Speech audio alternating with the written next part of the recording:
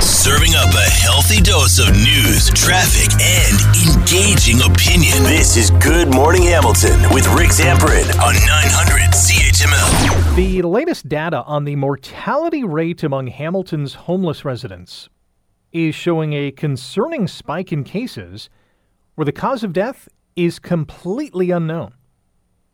The Hamilton Homeless Mortality Data Project says 14 people were reported to have died while unhoused between December and this past May, but in 42% of those cases, again, it's not clear how they died. Stats Canada says the average life expectancy of the average Hamiltonian is 81, I believe. And so, after this amount of time doing this project, I think it's fair to say that these are staggering numbers, but it's also quite unacceptable that this is still happening. That is researcher Jesse Stearns. Joining us now on GMH is Dr. Ina Berdichevskaya, internal medicine resident physician at McMaster University and also a member of the Hamilton Homeless Mortality Data Project. Dr. Berdichevskaya, good morning. How are you today? Good morning. Thanks for having me. This is a very concerning report. What stands out to you as the most alarming? Yeah, so we released information about 14 deaths this time around, and we do suspect that this is unfortunately an underestimated number.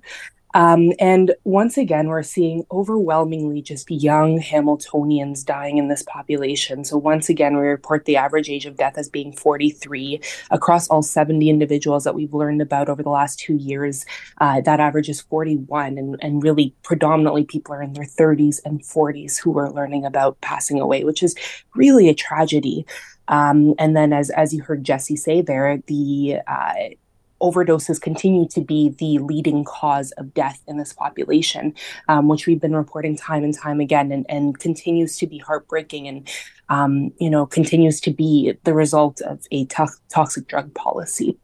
We do have safe injection sites in the city. Are those just not working or just not an option for these individuals?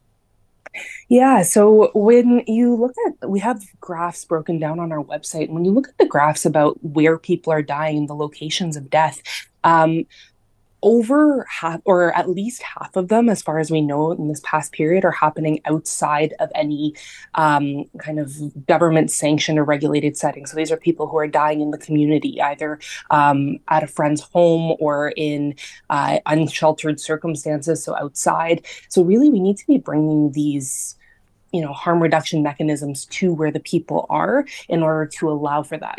We don't have any reported deaths that happened at a safe injection site because that's where people's lives are saved. How big of a factor, you mentioned substance abuse, how big of a factor also is mental health? Yeah, so we ask in our reporting about other medical concerns that people were experiencing when they died. And again, time and time again, we are seeing mental illness be a very big comorbidity, so a very big other health condition that people are experiencing. So this time we learned about 4 individuals out of our 14 who were experiencing a mental illness separate from substance use, and then a variety of different substances used in the individuals that did pass away. We're talking about the Hamilton Homeless Mortality Data Project on Good Morning Hamilton on 900 CHML, and our guest is Dr. Ina Berdichevskaya, who is an internal medical resident physician at McMaster University and one of the people behind this project. The report says that more transparency is also needed. How so? What do we need to see more of? Yeah, absolutely. So the information that you see us putting out every 6 months is us reporting and disseminating the information as we receive it. And it is reported to us on an individual basis for the most part by health and social service workers as well as by hospitals. So we the people who are reporting to us, they may know the individual, but not the circumstances under which they died. Or if it's, reported to us by a hospital, they may know the circumstances under which they died. They may not know the cause of death, and they may not know the individual.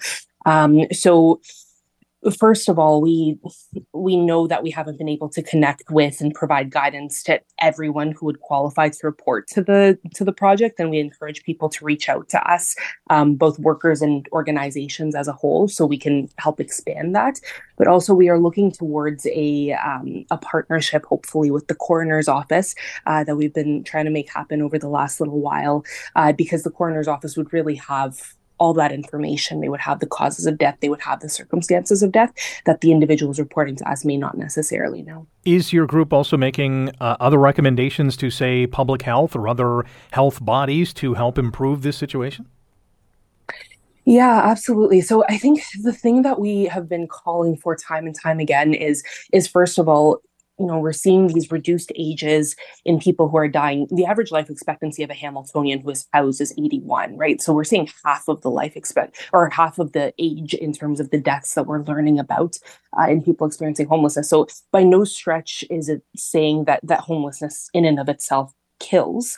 And so acknowledging death as connected to the conditions of homelessness and houselessness is needed for inclusive, life-saving public health and housing developments of policy that meets people's health and housing needs. So that's really what we're calling on the city and social service agencies to do, is to house people quickly, permanently, safely, and then to address the leading causes of death. So that would be harm reduction mechanisms for substance use, and as well as addressing the toxic drug supply that plagues this city and this country as a whole. In our final minute together, this coming Monday, City Council is going to be looking at the new encampment protocol, and within that is a recommendation that there be a pilot project with up to 25 temporary tiny shelters in the community. How big of an impact would that have? Yeah, so it's difficult for me to say, and this project really doesn't comment on the impact of something like that. And what we know from the research is that really it's housing that helps people, and safe and permanent housing, that and all the rights and privileges that come with being safely and permanently housed. So I can't comment on that specific piece of policy. Okay, I appreciate that, and I appreciate your time this morning. Thanks for joining us. Okay, thank you so much for having me. Wake up with the information you need to get the most out of your day. You're listening to Good Morning Hamilton with Rick Zamperin on 900 CHML.